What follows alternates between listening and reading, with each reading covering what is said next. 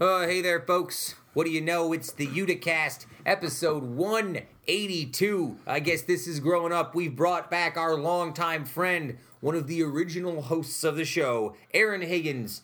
She's here this week to discuss education. She's here this week to discuss award shows, a wide-ranging discussion. Also this week, we're going to talk a little bit of politics, a little bit of Netflix, a little bit of news of the week, Pete Davidson, Andrew Cuomo, word of the year 2018, history lessons, Amazon. I was going to talk about Cardi B, but we didn't, so I'll just move past it. Local radio stations, all this and more, folks. We are happy, as always, to have you here. Oh, yes.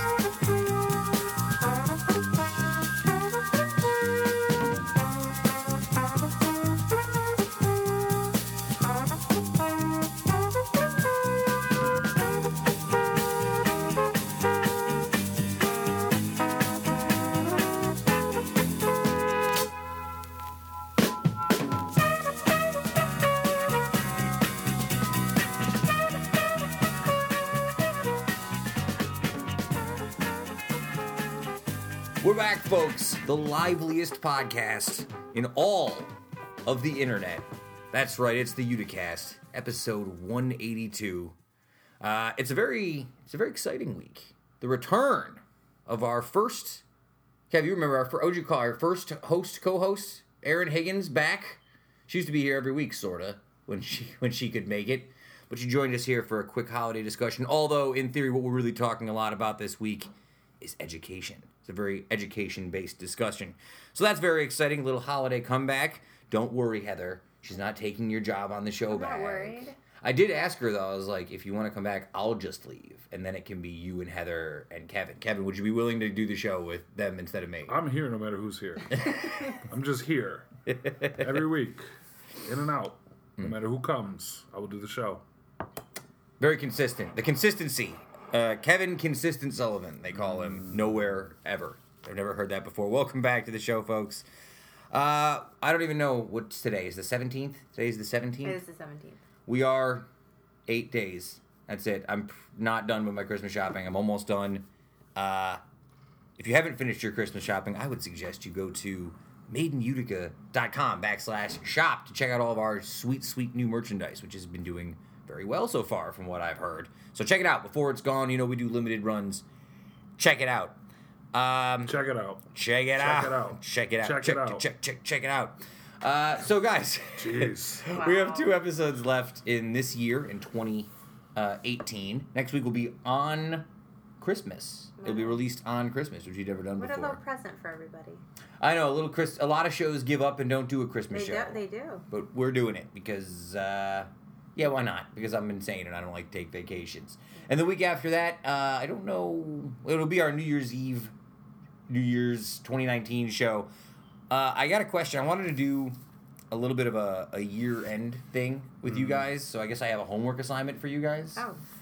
So within the next 2 weeks or so, I just want you guys to come up with 5 things that you really enjoyed from 2018. Could be a movie, TV show, story, meme, whatever. 5 things from 2018. Yeah, 5 things that made you happy in 2018. And we will discuss that either next week or the week after, depending on how saucy we feel next week. I like it. All right? Very good. And then homework assignment for you listeners as well. I'd also like to get a little mailbag session in for the end of the year. So if you guys have mailbag questions you'd like us here to answer and debate here at your favorite local podcast, send them to uticast@gmail.com or check out our brand new website and send us a message there. Either way, it all comes to the same spot, us, and we will respond in kind over the next few weeks. So mailbags, and then for you guys, end of the year lists. Kev. Yes. You've been out doing that heavy lifting at the bar, behind the bar these last few weeks. It seems like the holiday season has really kicked in at the bar season. Yeah, it is true. I have been attending work regularly. It's been busy. A lot of people out there, a lot of Christmas parties, a lot of different things. There's always events. It's always a busy time of the year. Everybody starts to get... It's like everybody's not busy, then all at once everybody gets busy at the same time. You're not just like, working in service industry sectors or, live music sectors, anything like that, but everywhere all at once gets busy. You notice it even in the traffic when you go driving around. So, Oh, dude. Christmas is what we thought it was.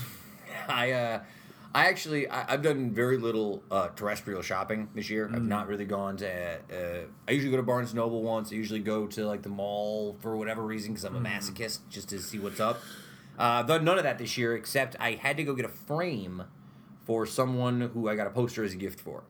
And I like a poster as a gift. I'm a big fan. A lot of people got posters and coffee mugs this year for all you people out there. It's been very poster and coffee mug heavy. I don't like to give posters a gift. I can't give posters a gift. Because you got to assume they have somewhere to put it. Well, Yeah. No, it's that. It's, you know, I don't feel like I want to impose my own taste on somebody's living room. You know what I mean? Like, I might give a really good friend a poster if it was something that I knew, you know what I mean? Sometimes you can, but anytime a decoration, like, I've thought about it when shopping for, like, my brother and his wife. I'm like, oh, maybe they'd really like this to hang up in the house. I'm like, well, who am I to say what they want hanging on their walls? Pick your own walls. Exactly. I'm not a decorator, but I figured they'd like it.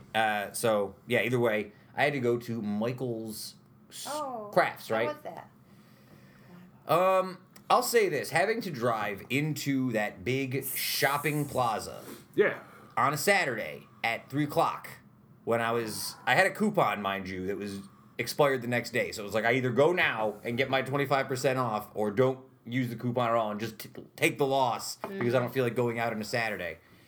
It was really the first time in a long time that I really put myself in a situation to get like holiday anxiety, and it was a lot of waiting in line. It was pretty crummy. I don't understand these people who go out like on Black Friday or put themselves in these situations where they're out with like tons and tons of people. It would drive me nuts. They like thrill. They like live off of that though. They love it. Oh yeah. I don't always mind it being out there with a lot of people. Traffic is more annoying than like being actually Traffic in is brutal. store. Getting in that place. But like Yes. my thing, I talk to everybody. So like if I'm out there, if I'm waiting in line for a long time, I'm just talking to folks. You know what I mean? Like so you just sort of everywhere out there. I don't mind being amongst the people, but in traffic it can be pretty annoying. Like when you're just stuck at a light and you get a whole green cycle and don't even get to get through it and stuff like that. It gets like that up in Consumer Square quite a it's bit. terrible. I like when you can see the light in the distance and it turns green and then nothing happens and you're like, well, what happened at the front Why aren't here? we moving? Is there an accident? Something happened? Yeah, that's my least favorite. I get the worst with that. Speaking of high stress levels, Heather, I was going to go to Twitter and check your Twitter stream for some good content for this week, but you seemed very stressed out. I'm just going to ask you if you're okay, and that Kevin and I are here for you if you're not okay. I'm okay. My son's sick again, so that's annoying, and my husband's annoying. So all the men in your life are annoying. You have your they're son all is sick, annoying. your husband's annoying, Yes. and then these two other men just prod you for You guys are information. She's perpetually annoyed with me as well, so she's always throwing me dirty looks and stuff during the show. I had to pick my husband up at a Christmas party, Oh. and he was like frat boy annihilated. Good for him. Oh, come no, on. it was great. That part's Let him great. get out there and stretch it out a little I'm bit. really happy he did. But I had places to go. I had some plans that night too. Yeah. And he got home and he threw up everywhere but the toilet. Nice. He threw up in our electronics box. He threw up on the Nice. dining room floor. He threw up in the bathroom sink. Jeez.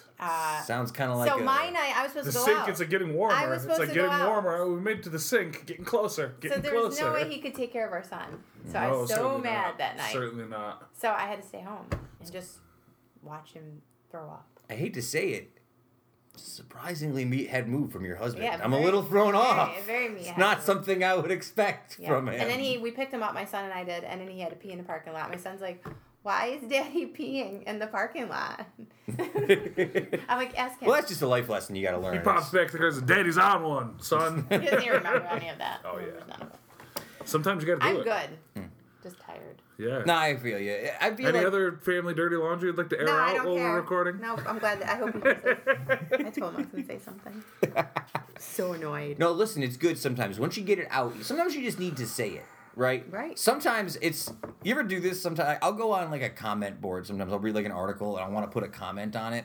And then I'll write like the whole comment out. And then I'll read it back to myself. And then in the process of writing the comment out and reading it back to myself, I go, yeah, no, I don't want to say this anymore. So This isn't worth Yep. it. it's just Yep. not worth I it. think like every day. So I try and do that now with like whatever I say. Not in this podcast, obviously, but in my regular life. I'm like, what's the outcome of this when I say it at the end? Is it worth it? No. I'm just gonna nod my head Yeah. and smile. All right, let's get the politics, Trumpy stuff out of the way for this week because I do have some other stuff. All the way out of the way. Oh, yeah. Well, I guess the only one that got thing is that Donald Trump was tweeting about SNL this week. He is a fool. Okay, let me play devil's advocate for 1 second. Is there any chance, reading the tweet, that he was being sarcastic and knows that people think it's funny? No. There's no Way chance at too all. much credit Because there. I saw that on someone saying that like him putting the word collusion at the end of the tweet was him being like, oh no, I understand that. No. So no, okay, all right. No. So I'm going too far. Long gone. Off the deep end. Off the reservation.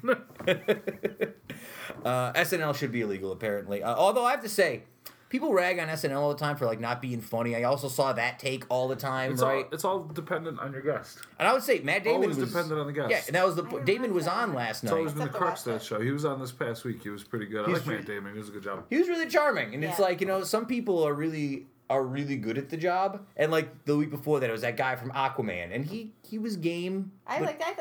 He was good. He doesn't have the natural charisma No. of a Damon. Although I kept thinking when I was watching Matt Damon, I was like, I don't think Affleck could do this. He doesn't have the charm to just walk out there and like be Matt Damon. I don't know. Also, I mean, the government could shut down this week, from what I heard. I don't know if you saw people talking about this. How could you not? Am I an idiot to assume, like, what would that mean for, is that federal jobs that get, like, shut down as well because of that? If you work for the post office, that means your job is shut down as well? But not if I you're was like, wondering, wait, do we stop getting mail? Or is there some kind of law like No, within? there's protection for that kind of thing in place. But yeah, generally anybody who has a government job, federal government job, just doesn't get paychecks. There's no things, paychecks, things right. aren't open. Like you wouldn't be able to go visit like certain like public monuments, Right. public parks, national parks are probably closed. That kind of thing. yeah, so this is going to be a lot of talk for the rest of this week. I don't really want to get too far into it because by the end of this week, like, we could also not Yeah. have it happen. There's no point in speculating. Yeah, no point. But just see, folks, the government goes on holiday vacation just like everybody else. So there you go. And that's it. I'll move past that. Hey, a couple other stories this week. Did you guys remember the lettuce scare we were having with the romaine lettuce? I Yeah. never found out if we're allowed to eat romaine lettuce again. Are we allowed to You eat? still have to be careful where it's. There's like 4 locations or something you're not supposed to eat them from now. So it's like the farms themselves, right? Yeah. Well, there's a California farm that was connected to the E. coli outbreak of romaine lettuce who's now recalling cauliflower and other lettuces, including red cabbage and such. I'm telling you, I think this is all part of a conspiracy to get people to just stop eating vegetables. This is all like a big anti-vegetable campaign. From who? Who's behind the anti-vegetable campaign? Which of our public figures that only eats prepared food and doesn't trust anything made from and only goes to McDonald's would have a hatred against vegetables, do you I think? see. Do you wonder? I see. All right, that's it. No more politics. No more politics. I'm done. I want to ask you guys a question about Netflix. We talk about Netflix a lot, but I heard a really interesting report today. So the article basically was saying that Friends is like the number 3 most watched streamed content on Netflix. It's the second highest thing that's not a Netflix original series, right? And Netflix just paid $100 million. What's that? What's the number 2? That chilling. Well, we're gonna get to that in a second. I'll go through the Okay, whole list, sure. but we'll go through the whole list. But the point was, there's Netflix is facing a dilemma. They have to pay $100 million to keep the rights for Friends if they want to keep it for 1 year in 2019. Warner Media, who owns the rights to Friends, wants to keep the rights going in the future because they eventually want to have their over-the-top like streaming service the way that like Netflix, their own thing for their content. But they don't want to take it away right now because it makes so much money and draws so many people that if their platform theoretically doesn't show up for 3 or 4 years or doesn't work out the same way, they'd be leaving money on the table. So what do you think Netflix is better off doing? Letting Friends go or paying the $100 million to keep it on a year-to-year basis? It's hard for me to answer that because I'm not a Friends, so I would just be like, let them go. Yeah, you don't like Friends. I mean, unless that's why people are signing up and that's really working for them. Well, I guess that ties into what we were saying. It is like the number 3 most streamed piece of content on their whole platform, Yeah. right? Again, I always assumed it would just be gone because I just assumed that all the major networks will have their own streaming platform somewhere down the road. I think that people are still going to want to have Netflix. I don't think it's going to affect it if they got rid of it. Okay. That's just my opinion. All right. Well, I can pull a list up for you if you want to see. These were the actual list of what the top 10 streamed shows on Netflix. Surprise, surprise. What you guys want to guess what number 1 is? The Office. It's The Office. It's correct. It's not even The close. Office is not up for renewal for another year or so, but this conversation will happen again in a few years with The Office, considering it does even more streams. Well, they than said Friends. they came on. I saw an article like this past week where they were talking about like The Office is streamed, like not just streamed more than anything on their platform, but like considerably more. Yeah. Like by quite a bit, like first by a mile. What does that mean about The Office? Is it just that it's an easy show to watch? Does it have a broad appeal for a lot of people? It's nostalgic for us as well too, right? Because we've watched I'm so watching many. new episodes of it. Yeah, It's something easy to put on, and while you're doing other things. That's a great point. Actually, it's a really quick show. I think that goes a long way. Yeah, it's. I mean, as with anything else, I think it's a mixture of a lot of those circumstances that you said. You know what I mean? I don't think we're not full into nostalgia territory yet because it's a little bit too new. But a lot of it is, it speaks to how good the show is in general. Yeah. How broad it is, how many people like it, how many people have watched it, the ease with which you can turn it back on and watch it again. It's got a lot of seasons, so you can go back through. I think it helps with a show like that where there's a ton of characters, so you can, as you rewatch, you can get more of a kick. Like maybe, because so many people have watched it 10, 15, 20 times through now. Maybe you used to get a real kick out of this character, but now you're really into some different character more. As you rewatch, you just see it from a different angle. I think it is telling that I've seen the series maybe 5 times, and I still laugh very heartily at it. It's still funny. Let me run through the list here for you guys for the top 10 shows. Of the top 10, 4 of them were not Netflix originals. Number 1 is The Office. Number 2 is The Chilling Adventures of Sabrina, which is not as weird as it sounds. My kids are addicted to it. My students they can't stop. They're addicted to it. It's insane. Number 3 is Friends. Number 4 is Grey's Anatomy, which is another one of these shows that I hear a lot about that has had like a streaming renaissance. 5 through 9 are all Netflix shows. So this is really where Netflix's big money is. House of Cards, Great British Baking Show, Marvel's Daredevil, which they just canceled. Narcos, which I'm glad to see is on there because I assumed that I was the only person who liked it. Oh, everybody likes Narcos. So they're talking about. The Haunting of Hill House, which I said you finished that? Did you finish it? Yeah. I did. And then Criminal Minds on CBS was number 10. I watched that. I thought it was weird that there was no Stranger Things on this list. Thought it was weird that it's not as weird that there's no Glow or no BoJack, but like these shows that Glow and BoJack are too small. I think they're too niche. I Yeah. think for the people. I'm a little surprised. Stranger Things. That seems like they're Stranger Things is a bit surprising. I think that with Stranger Things, I think more than anything else compared to a lot of that stuff. I mean, although you're seeing this is directly negated by something like Chilling Adventures of Sabrina, but I think with Stranger Things there's a little bit less of it, you know what I mean? Like I feel like people watch it in very small bursts. When it comes out, everybody watches it really fast, but it only exists. It's not like a year round. There's only 2 seasons with 10, 12 episodes apiece. It's true, and I think that's the other thing about a show like Friends, a show like The Office, a show like Parks and Rec. Really easy to watch 1 or 2. Like I do it all the time as a timing mechanism. Oh, I got to leave somewhere in like 40 minutes. I can watch an episode of Parks and Rec and it'll kill like 25 of those minutes, right?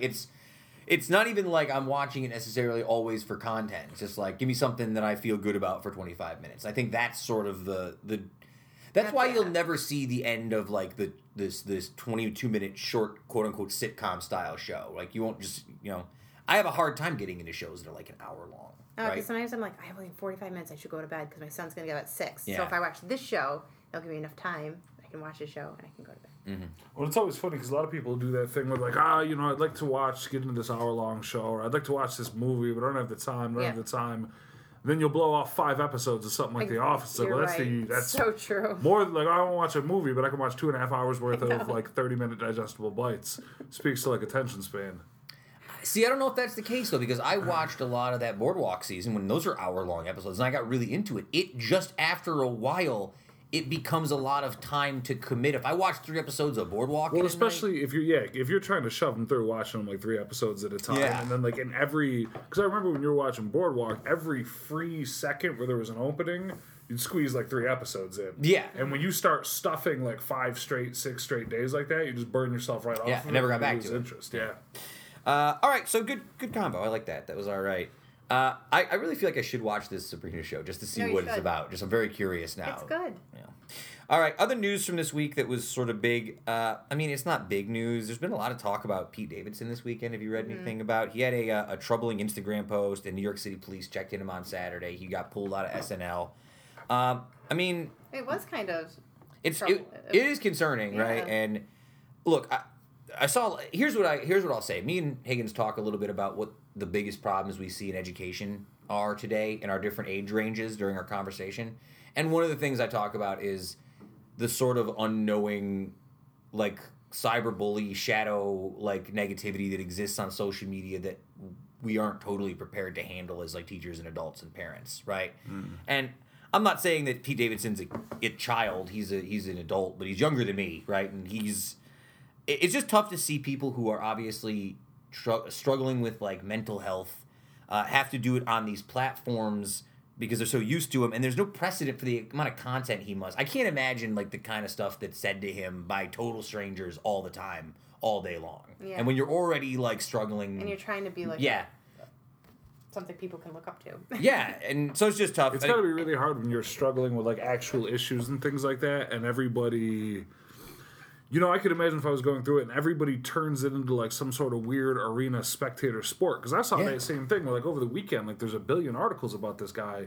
It's like, why are you doing this? Like, leave this guy, leave this kid the fuck alone. Like, what are we doing out here? Yeah. And everybody needs to, like, we got to see and let's talk about it. Let's put it on the news and see. It's like, dude, this kid is struggling. Leave him alone. Let him do his thing. That was, like, his way to, like... Because sometimes I even say things on social media just as an outlet. Yeah, and that was his. Just he probably had a moment there. And it's just this weird, like, perverse thing where people feel the need to, like, drag him onto the stage into the light and make it a thing. Like, I mean, we're talking about him right now. You know what I mean? Like, make it. Let this 24-year-old kid who's got issues struggle on his own. I don't need to have an opinion on what this kid's doing and going through. And I just my bigger thing is just to sort of, like, bring to light this, like, idea. I just see it, like, with my kids who are not famous, right? Who are not stars, and it's not talked about. Like, I see a lot of kids who just get a lot of negative talk from their friends, and they're already sad, and, you know, they're people they think are their friend. How much, like, it can affect you in a way that... For sure. It's sort of invisible in that way. And Higgins and I have a longer discussion about that on the thing, so I'll leave it at that. But just, you know, if you have people in your life who you're concerned or care about, let them know you care about them or you're concerned about them. That's all. Okay. Also in this week, Andrew Cuomo said he's going to greenlight recreational marijuana in New York over the first 100 days of his third term in the Empire State. What are your thoughts on Cuomo legalizing recreational marijuana over the next 100 days in New York State? Well, that's not, I mean, he can't, that's not a thing that he can just, like, do. Yeah, he's outlined his agenda. That's not the way that it works. Yeah, he came out and said that he wants to make it, you know, a pillar of his agenda and stuff going forward. Am I surprised that Andrew Cuomo's public position changed with the winds of what people say they want to try to be everything to everybody and have no backbone or real constitution ever? No, I'm not surprised. No, not shocking at all. Do I think that that's definitely a direction we need to head in as a state? Yeah, of course. Absolutely. So however we can get it done, get the conversation started, you know, he's no hero and he should get no hero's response for it, certainly. Exactly. But if, you know, the enemy of my enemy is my friend, I suppose. Yeah. And I guess we'll close out with this one real quick. Just Merriam-Webster, the dictionary people, have released their word of the year for 2018. Did you guys see what it was? Mm-hmm. You know what it was, ready? What is it? Justice! That's right, justice is the word of 2018. I mean, I like it. I'm not against the word justice. Some of the other words that came up in the list were lodestar. Remember that was a hot word for like 5 minutes this year? Epiphany and pansexual were all things that were listed as 2018 potential words of the year. I think justice is probably the good call here. Word of the year. How do you determine word of the year? Is this what they use the most? Is that what it is, or like how it? I think it. Here it says right here. Publisher said that it searches for words that spiked at different points in time throughout the year for multiple reasons. So that's how they determine it. So there you go. Justice. I guess that makes sense. All the discussions we've had. Boom. That's justice. Boom. Justice. All right.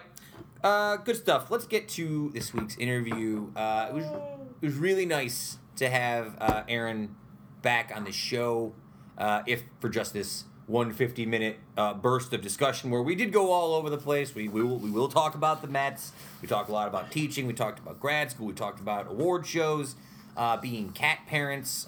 We talked about the the Utica theater crew with Devin and Brianna. She's been doing at the Uptown Theater and her improv class she did there. All sorts of stuff. Gluten-free Christmas dishes.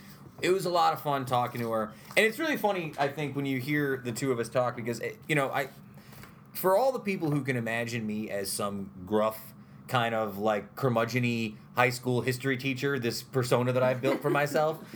Nobody pictures you as a gruff curmudgeon except for you. I don't see you You that way picture at yourself all. as a gruff Every curmudgeon. time You're a I really just nice guy. I don't see Higgins, you that way. my You're kids a don't. friendly guy. Yeah, here on the show I am. You should see my children. They dislike me very much. No, because Higgins is the epitome of like what you would want for your child as a kindergarten teacher. She is very invested and very hands-on and creative in the way she deals with kids. And it was nice to talk to somebody who's in a lower grade range, that sort of K through 6 range that I am terrified of ever having to teach because I feel like I would ruin them. So we get into that discussion, lots of stuff. Let's do it. 50 plus minutes with my good friend, my love, Erin Higgins.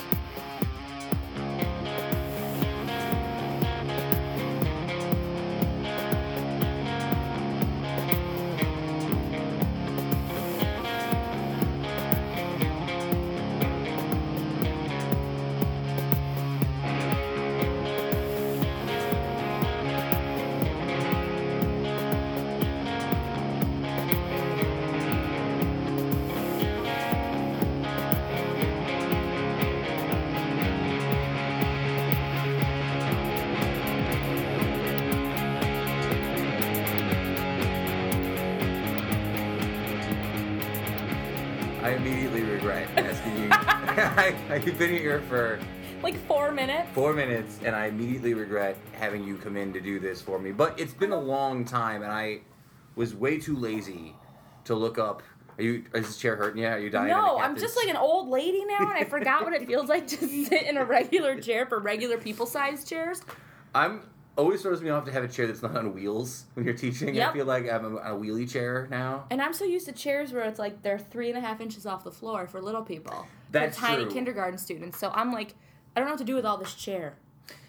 So just for the sake of when we have the inevitable school discussions, you don't have to tell people out there where you're teaching, but what grade are you teaching out there for the kids? Kindergarten. And so kindergarten. So what age is that for people out there? So 4 to 6. 4 to 6. So your kids are all 4 to 6. My kids are all 4 to 6. All my kids are like 15 through 18. So we're on like, that's where our spectrums are when I We're see like you cringing. opposite. They make me so uncomfortable at that age. See, your age kids make me uncomfortable. They're so funny at that age, though. They are funny, but I always feel like I'm going to trip and like fall break on one of them. Yeah, I get that. They're very small and I'm clumsy. So am I. You should see the amount of times I'm like, oh, no, sorry. I'm like, oh, Miss Higgins didn't mean to elbow you in the face. Of course, if you hadn't figured it out, of course, Erin Higgins joining us. You may remember her from, I don't remember what episode it was that we did the 100th one recently. That was the most recent one. that you remember being on. Sure. No, Yes. when did you were on like the first however many episodes of the show as the initial? For the first 50 weeks, I would say, probably. So the first year? Probably the first year. I think we did the first year together. And I've talked about it many times. You were the initial sales pitch of the show when I pitched it to Justin in Maiden Utica. When I said I was like, I want to build this show for Erin. I need to find someone to play off Erin, and then I'll be the. That's like true love right there. That's the most romantic thing you've ever said to me. Well, you did not know that before. That was the whole. That's the first piece of information That's When- the first time I've heard that. Because I liked doing the podcasting, but I got sort of tired of hearing my own voice. I get and that. I was like, I like No, I putting get the it. shows together. I get it. And then it was like, well, how do I find this? Like, who do I find to counteract her as like this alternating point? And then when I pitched the show to Justin, he's like, well, let's just do one with you and Kevin so I can hear what it sounds like. And then it just worked. Well, then we just never stopped. We just it was like, all right, well, let's do it again next week, I guess. See what happens. Yeah. So It worked. And now Heather is brilliant. she's probably gonna be terrified that you're here. By the way, she always thinks that if she misses a week because she has a child and like a real like life, that I'm gonna like kick her off the show. She's so brilliant. I know. She's so lovely. She's so caring and wonderful. I think she's so amazing as a human and she's as great. a podcaster. And I told her that even if you came in and were like, Sam, I have to come back to the show. Sam. I would probably just leave myself, and it would just be you and Kevin and Heather, and okay. that'd be fine. And I would just lean out. I 'Cause like again, that you're so like willing to bend to demands. I'm also just willing to stop talking. I think it's like, that's like. At some point, I don't blame you, man. I think I get it. That's just the grad school in me talking. Like I've just been so grad burned school. out. Well, I want want to ask you a very important question because I have some lined up stuff here. Oh my god. This is the most important question for Of course. any teaching thing that I can think of right now. Of course. When does your Christmas vacation start? You start next Friday? Friday's my last day. You're in Friday? Yeah, me too. I'm in the same time. It is the most important question. It is bonkers right now in elementary school. I would say that in high school, and I'm very curious what your answer is on this, it almost, and I hate for us to sound so negative, it does almost feel like everyone's kind of just packed it in. Already the teachers are kind of like, well, we're not doing any assignments necessarily, and the kids are already sort of like, I'm not going to be on here Thursday and Friday. I totally get that from the high school standpoint. In elementary school, it's we're doing more work. I think That's kind of what I was going to say. I do more work in the next week than I do in most weeks because every single second has to be jam-packed or else you lose the kids. Yeah, when they're that sense. age, you lose them. And I also want, this is going to sound like such a, I don't know, but you also want for them to have those moments when they're 4, 5, and 6, where they can say, oh my gosh, I remember when I did this in elementary school, and I got to have, we went caroling, or we made Santa Claus beards out of cotton balls. Like, you want to have as many of those moments crammed into kindergarten for those kids as you can. So this next week is like I'm just shoving excitement and fun down their throats a little bit. Yeah, I think that's something that my mom always talks about one of the things she always brings up with teaching is sort of the way that like teachers just sort of like open source everything and everyone just sort of passes around materials. But this sort of week, I feel like you almost have to get extra work in to try and catch up on anything. You don't want to go into that week missing up stuff because after the week you come back, it feels like a whole new. It's a whole new ballgame. It is a whole new ballgame in January. January, the kids come back and they are completely different people. They're, like, ready to learn. The first half of the year in kindergarten is just teaching kids how to be students. Procedures, how to sit in chairs that size, how to hold their pencils, how to, stay focused on task. And it's a lot of that. So now all of a sudden you turn the corner, you take a left. And January is like, oh, my God, they're students, and here we go. Okay, let's talk about chemistry. I don't know what we talk about. Well, that's actually a great lead into what I was going to ask you. I think that with my age kids, I tend to think that outside of the core subjects that we're supposed to be teaching them, and and we do a lot of geometry, we do a lot of like physics and stuff like that. But I think the most important thing that I want to get my kids interested in at this age, outside of school, is like civic duty, right? And that's a big one. interaction. Yeah, that's a huge one. For you at this age, what's like the number one thing you want to teach these kids that's not like academic based? Like, what kind of, is there a mentality? Do you want? It's a mentality thing. Exactly. Yeah, It is. You want to teach them a sense of wonder and curiosity. Okay, interesting. And you want to sort of teach them that school is not what their big brothers or big sisters have alluded them to think it is. Right. It is this magical place where you get to have a volcano that shoots stuff up onto the ceiling, and you have these great adventures, even though, as you go through school, they get less and less exciting for them. The paperwork gets heavier, and kids tend to get a little more grumpy, but in kindergarten, it's like, I'm going to shoot a volcano and hit the ceiling. I want you to think that's the coolest thing we've ever done. We're going to hatch chicks. We're going to do all these amazingly cool things that you only would get to do here. So in order to do those things, in order to maintain that sense of, like, wonder and delight and excitement and adventure for the art of education, you want to get that in now. Well, it's important because I'll tell you right now, by the time they get to us... Yeah, they're miserable. And I wonder if we were, because were we miserable in high school? Were you miserable? Yeah. But were we? I don't know if we were miserable in this way because we couldn't express our misery on a digital, like, social media based platform. I think it's the worst thing in the world for kids to have social media. And it's hard. My sister struggles with her daughter because she's right in that 13, 14, 15 age. Such a touchy age. Yeah, and she wants that technology. And even if you're a parent who's like, I'm holding my kid back from this. They go to school, and these other kids are like, I got like 3 cell phones, I got an iPad, and you're like, well, now I'm just the jerk parent, and they're going to resent me for it, right? I mean, yeah, you're going to get those things, you're going to get that. I don't have kids, you don't have kids, so for us it's kind of like, well, we have cats, Sam, but like... I have a segment about that, by the way. So. Good, great, excellent. I think that, I have no idea. We didn't have, like you said, we didn't have any of that technology, so my big concern is... when kids start to age and they go into it, and we see it in elementary school all the time, the amount of, like, outpouring of stuff that comes out of these kids, and then it's public information, and then it's like, oh, God. I'm so glad we didn't have it. I'm so glad we didn't have it. There's no mystery if you're a kid anymore. If you want to know something, you can just know it. Yeah. Good, bad, or otherwise. Yeah, and and we still. I talk about this all the time with my grad school like conversations in class. It's like grad school. We're in such a weird time right now because every conversation is we need to have differentiated instruction and these old methods don't work and we have to come up with new plans and multimedia stuff and all these different ways to like interact with kids. But we don't have any of the stuff to do it, right? We have no money and no books, and you can't just use the technology in a substandard way because that defeats the purpose of doing it. Mm-hmm. We haven't totally made the jump from the old era of teaching to the new one. I don't know when the big movement was. Was it when every kid in every school gets a computer the second they walk in the door? Is I don't that know. the moment? Right. That's a really good question, too, because I have a smart board. Which is like the coolest thing in the world. I don't know how anyone taught before a smart board. It's true. With access to the internet. internet. Well, they had what do you call the overhead projectors. Oh yes, of course. The overhead projectors don't sing songs though. No, they don't. No. I don't know how anyone taught before they made games on a smart board. My kids just absolutely love them, and I think they're hysterical. Yeah. They're a rip. But and we have a bunch of iPads in my classroom, but I tend to not use them.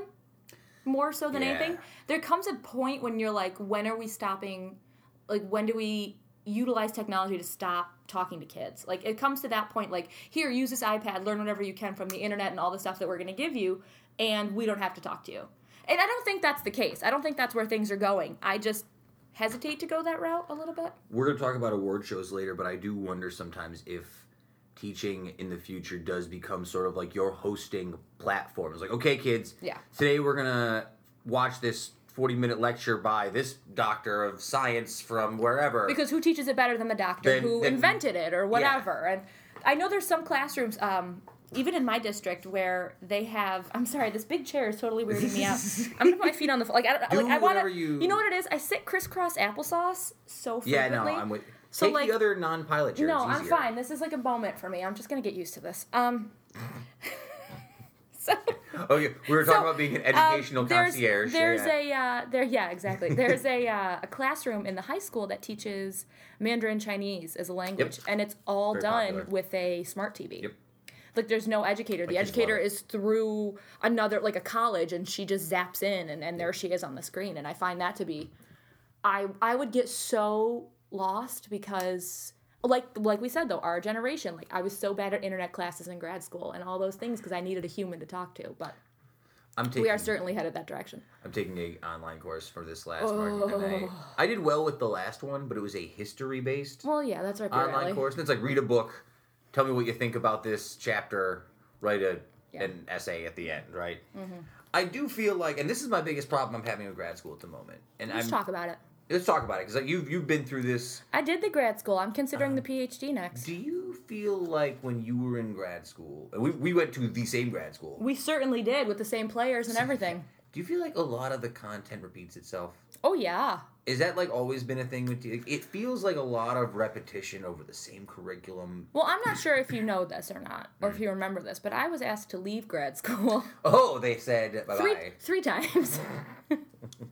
Not once, not twice, but 3 times.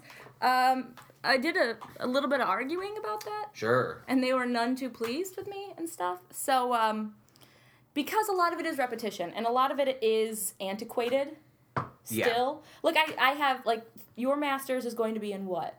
Adolescent education, 7 through 12. Okay. Mine was a split. Mine was the dual split, so it was childhood and special education. Yep. So, a lot of my special education classes, I felt at the time, were super repetitious and super antiquated and super close-minded, and I just got so frustrated with it. So after a while, you sort of... I don't know if this is going to sound bad, but after a while, you just write the papers they ask you to write until you're out of there. Yep. Like, you're not going to make... I realized after my third leave of absence that I wasn't going to make them change their ways, like, get out into the world and then do those things. Get out in the world, take your stance, but grad school's really not the place to do it, which is kind of a shame. I'll tell you the truth, this was a tough semester for me because both my classes ended up sort of being around the same thing. Yeah. One of them was literacy in adolescent social studies. Literacy in right? childhood then- education was a bummer. And then the other one was like interdisciplinary literacy, which is like how do you teach literacy Reading, for each program, Which, right? by the way, seems really hard on paper. They make it out to be a whole class, but it's super easy. Yo, you just teach people how to read everywhere you go. I gotta show you It's this. not really that hard. I gotta find the book for you. It was a book by a guy named Todd Whitaker. It's called like 17 Reasons That a Great Teacher is Teaches Great. ELA or yeah, some or whatever, stupid right? stuff, And like at the end of each chapter, it buffers it with like this little quote. Like, Of course it does. Like the best teachers put mind over matter. Ooh. Not matter over mind. And I'm like, that doesn't mean anything. You know what? Now I'm inspired. Now I'm inspired. You got me.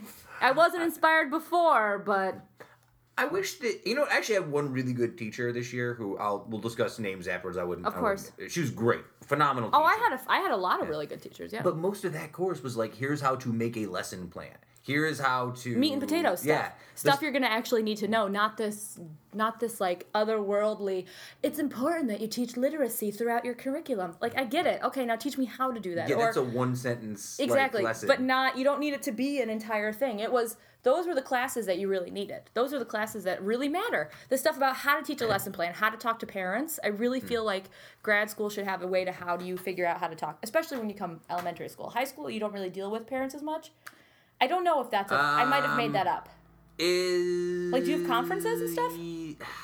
You deal with less parents, but when you have to deal with parents at a high school level, it's usually for a reason that is relatively significant, right? Whether it's somebody whose grades are just absolutely tanking through the floor and they're not showing up to class, or it's some sort of emotional we have to come into a counselor's office issue. Got it. Usually when you have to deal with parents, it's a shame. And this is just my hot take. I hate parent-teacher conferences. It feels, and this is just from my outside perspective of being at a high school level. I get that. Parent-teacher conference where a parent comes in front of the counselor, and then they just line up the teachers who come in with like paperwork, just like, here's how poor your kid. That's how they do it in high school? Oh my god, because all the teachers are different. That's true. I teach everything. Every kid gets like 7 teachers, right? Oh, that's right. So it becomes like a firing zone where the parent has to sit there with their hand in their head like, my God, why every teacher lays out the same story, which is like, your kid skips my class, here's all the work they're skipping. They could probably do it if they showed up to class, but they don't show up to class, right? That's horrible. And then I have to be there with like the my port of the program and my port of the program. I know what you meant. And I almost, by the time it gets to me, I end up being the guy who's like, hi, it's nice to meet you. Let's talk about, like, what we can do emotionally and because you feel like I don't want to pile on this poor woman who's probably, like, stressed out, or this poor family who came in. It's just, it's not a perfect model, certainly. But wouldn't that be a great class to take? How to handle those situations? Yes. That's what I'm saying. Like, there should be sections of grad school. Because I deal with parents in a much different way. I talk to parents every single day. All of my parents. I talk to most of my parents continually throughout the day. Like, we will keep a running conversation. Yeah. I see my parents a lot. My phone is constantly on fire with parents, which is great because at that age, it's super helpful for us to keep open lines of communication. But there should be a way that we should say, hey, in grad school, here's the practical stuff that nobody's going to be able to assist you with. How do you navigate stuff with when you have an issue with your boss or an issue with the team you teach with? How do you navigate parent-teacher conferences, parent communication? What paperwork do you need to keep? Which paperwork do you not need to keep? My first year in the classroom, all by myself, I was like, oh my God, do I need to keep every scrap of paper in case somebody... Like, I know what you mean. You almost feel really unprepared when you walk in. But I think, whatever. You'll get there. I think, I don't know. So let me ask you this question. I always, I've said before on the show, I think my biggest problem in terms of like a general issue with my grade has been probably struggling with like the blind curse of like social media, cyberbullying. Like it exists in a world that both parents and teachers can't really crack and monitor anyway. And the legal aspect of that is really bonkers. Really hard to know what you can approach and how to approach the problem if a kid's having it and whether or not they want to do it. And it's just, there's a lot of stuff. There's a lot to navigate there. For you at your age range, what would you say is the biggest issue, your biggest concern you've seen pop up over the last few years? My biggest concern popping up over the last few years. I think that a big issue that I have as an educator, and I mean, here's the thing. We could take this from an outside perspective looking into education. We could take this as education on a whole and the gremlin that's currently running the education department. Oh, yeah. And all of that absolute... I like how she's never once answered a question since like, she's been here 2.5 years. What do you think about... You recommended pulling funding from public schools to go to charter schools. How do you feel about that?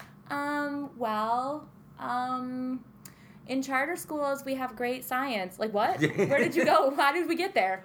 Like, I don't know. They should do a skit with her on SNL where any question is like that. It's like, Betsy, where do you want to go for dinner? You know, all restaurants serve food. All food is made in a kitchen. And if our kitchens aren't clean, then what are we doing? Yeah. Like, what? So she's a bonkers. You watch her and you watch her do these pressers and you watch her do these Q&As and you're like, have you ever stepped foot in a public school? No, she hasn't. No. Have you ever stepped foot in an educational situation at all? No, she hasn't. She's just some bonkers. All right, so you could go from that aspect, obviously. Sure. You can go from that angle looking inward. You can go from the general sense. Are you feeling all right? Oh, yes, You got like a thing? Yeah, I'm okay. Give me 2 seconds. Go ahead. All right, Keep going. just keep Do your coughing. spiel. Oh, Do your okay. spiel. I'm going to spiel without you. Spiel it out. I think probably my biggest issue right now, it feels so strange to talk to myself. This is a very unnatural feeling for me. I'm sorry. I spent the whole time talking about how it's weird to talk to myself. I had a little... I was like, so, listeners. I've done nothing but drink coffee and clean up the house all day. I'm getting a little... You're getting one of those old man coughs. All I right, am. so, all right, hold on. I will pull this back. I think that I want to get help for every kid with every single thing. Yes. Like, I want all the services to come in and help my kids without there being paperwork involved or issues involved. Like, let's just help children without there being labels or all this stuff. And I say that as a special educator as well. I think that we can do a better job right now in the system of having a more fluid structure of assistance for kids. Like, not everything has to be either a kid is in typical education or special education. Like, all right, let's ease up a smidge and let's just talk about maybe having a kid who needs a little extra handwriting work or OT work. And it's gotten a lot better. It's gotten a lot easier to sort of do that kind of thing. But, we can always make jumps. We can always make growth. I find it both accommodating and frustrating at the same time, which is contradictory, but that is... But it is what it is, yeah. Like, I've seen so many different, like, alternating classes and programs they've offered for kids who struggle one way or the other to, like, find a way to get into, oh, you can't take this math, you can take business math, you can take this kind of math. There's 9,000 different forums for it, but the system also kind of is built for kids to get overwhelmed. Oh, this kid failed Geometry 9. So instead of holding him back, we're going to put him in Geometry 9 remedial while also having him in Geometry 10 at the same time so he won't fall behind. It's like, how does that even work? How do you start? You just push kids. You push. God. My biggest issue with the upper grades is the college readiness. And I say that, ready for this? I say that like this. That's what I do for a living as my job. I know. And the schools themselves don't do much otherwise. I know. And I think that all kids don't need to go to college. And you, more than anybody, know that. Not every child is going to be a Columbia scholar. I mean, like, not every kid is going to do that. That's not the path that every kid needs to choose. And the fact that we don't discuss a trade education program to the best of its extent, the fact that even now we hang up banners in schools that's of the graduating seniors, I don't know, that's like, I'm going to Yale, I'm going, and then, like, you never want to go to MVCC or a college of that caliber, which was an amazing preparatory program for people. I went there. I needed it. Like, I went there after I dropped out of my first two schools. So I was a little out of order, but I did it. No one wants to put that up because it's still seen as, like, not good enough, not enough, we're not here enough. It's that race to the top stuff to an extent where we're going to be the best of the best of the best, but we're a public school system, a public school country, where we take every kid and every child deserves the right to have this education. So why don't we just embrace that and let everyone have these lives that they're going to live? It's a shame. I just wrote this big giant paper about how like wealth disparity between like those who do and don't, and how it affects like public education and kids getting into college. It's big. And a lot of the transition that goes from like used to be need-based to merit-based, and now these kids who, especially a lot of my kids, run into this problem. Right, you are like low-income house, you're sharing a room with 3 other sisters and brothers. You don't have a lot. If you don't pass this algebra regent, you won't get into college for free, right? That's a lot of pressure to put on a kid. It's huge. It's just It's the huge. concept of it. And even all the help you provide them, it's still a lot in that moment for a kid. It's huge. It's enormous. Do you want to move away from school stuff? Is there any school stuff you want to discuss before we move away from No, it? I'm good. I like crayons. I do like, it's funny, my kids are making Christmas cards as community service in the classroom. That's adorable. And even at high school, it's funny to watch like kids who are like teenagers and super cool. Oh no, But man! You get out crayons? Yeah, Are you kidding me? crayons and construction paper, and they're just like, markers? check it out, I'm making a snowman, dude. Yes, of Pretty course crazy. you are. You are making the best snowman right now. I do want to say one quick thing. Yeah. I want to say that my kindergarten team, there's 5 classrooms in my kindergarten team. We raised $1,000. Ooh. The kids, not the adults. Oh, I was gonna say. Yeah, all the kids. Yeah, I just put in $1,000 and called it a day. No, and so tomorrow we spoke to our good friend Rachel Murphy over at WKTV. Ah, yes. She's gonna come and do our little story. Hey, so there you it's gonna go. be so much fun. We're gonna give it to the Nice. food pantry. It's very exciting. Very nice. Look at you guys. I know. You're pretty good with all like gathering people up together to do stuff. I You're love that. That's so my jammy jam. As my favorite person from Made in Utica to sneak off while we're at an event to hide off and talk about other things for 10 minutes with. Yeah, Yes. good times. It's always nice to... I love to hide with you. I love to whisper with you at social events. That's why this whole podcast really got going initially, was that you and Kevin and I are great We would just whisperers. We whisper. loved... like, even in our private life, we'd like, let's go somewhere We're like, else. let's just not be around other people. And like we're in the event. It's not like we're bad Made in Utica people. We're just like to whisper sometimes. It's long events sometimes, especially when you're doing community stuff and you're around... And let's get real. Everyone just wants to talk to Katie. She's very popular. She's the most popular one. Justin's popular, but here's the thing with Justin that no one really talks about. When our friend Ferris's kids are there, Oh, yeah. they abduct Justin. Yeah, so he's not even if around. he's in an event and those kids show up, he's Yeah. not really around anymore because those kids steal him away like they're his... Like, I don't blame them. He's a good uncle. He's a great uncle. He's a great uncle. I'll Uncle give him- Justin's a great uncle. Let's, I want to dig into 3 things here. Well, I got a bunch of things that I wanted to talk about. This is so exciting. So earlier, was it last month, you had asked my permission to use the Uticast Twitter to live stream, what was it? The John Legend Christmas special. The John Legend Christmas and special. and Chrissy Teigen Christmas special that I had all this permission set up with you. I was like, hey, can we do this? This is going to be super silly and it'll be fun. And then I found out it was at 10 o'clock on a school night. And then I went to bed instead and never actually... Did you watch it? No, I haven't seen it still. I've heard it's good. I hear it's really charming, but... If you were going to live stream one of these award shows, because you're a big award show. Sign me up. Which I one love would it. you be the most interested in? We got the Grammys, because I think the Grammys one just came out. Yes, I was just talking about that. What albums I would have... Which, if I had a Grammy vote, what I would vote for. Can I vote for albums from like 10 years ago? Because Honestly, I was at the point where I was like, what are that? Who was that? The only person I knew... Well, I knew Cardi B. I know Cardi B. Janelle Monáe. I had Janelle Monáe's album. I That like her. album is... She's- Do you have Dirty Computer yet? I've listened to some of the Wow, stuff. that album is so good. It's very sexy. Yes, sexy. it's such a good album, though.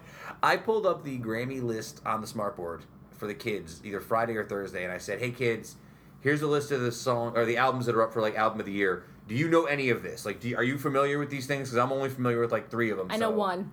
They knew a couple I'd never heard of. They Yeah. knew Cardi B, obviously. They knew someone called Her, H.E.R. Well, that's a new one. Is it a robot? Couldn't tell you. Not a Fingers clue. crossed it's a robot. And then Post Malone was on there, and I said, "Hey kids, is that still a thing that you like?" Is it still a thing that they like? I saw he just did a collaboration with Crocs. They like them.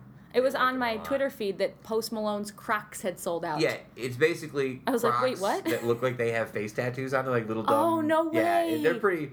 Oh, I want Post Malone Crocs. I kind of respect the Post Malone thing. Like, I didn't get it at first, but I also am 33 almost. Yes. So I'm not probably supposed to get it. I didn't get it at first either, and then I thought he was trying to be very tough and very scary, and I No, couldn't it didn't name a seem like single it. one of his songs, not a single one. The one that's up for this award, I've heard, and it's catchy. It makes sense. That Is he like a pop music or does he rap? I'll show it to you afterwards. Okay. It's But then I don't know saw what you him call take it. Jimmy Fallon to the Olive Garden. And I was so sold on whatever shtick he was selling because he was charming and kind and like soft spoken. And you I would have never in a million years expected that to be the case. Never. I'm sorry. What was the question? Well, the question was, if you were doing a live stream, Grammys. was it Grammys, Oscars, Emmys, Tonys? I feel like the easy answer is Oscars is the easiest one. Oscars is easy. I usually live stream the Tonys because I am, as we all know, the resident Broadway musical nerd, like hardcore nerd, big old nerd. And so I just kind of like group my Twitter is made up of three very distinct groups. Okay, 4.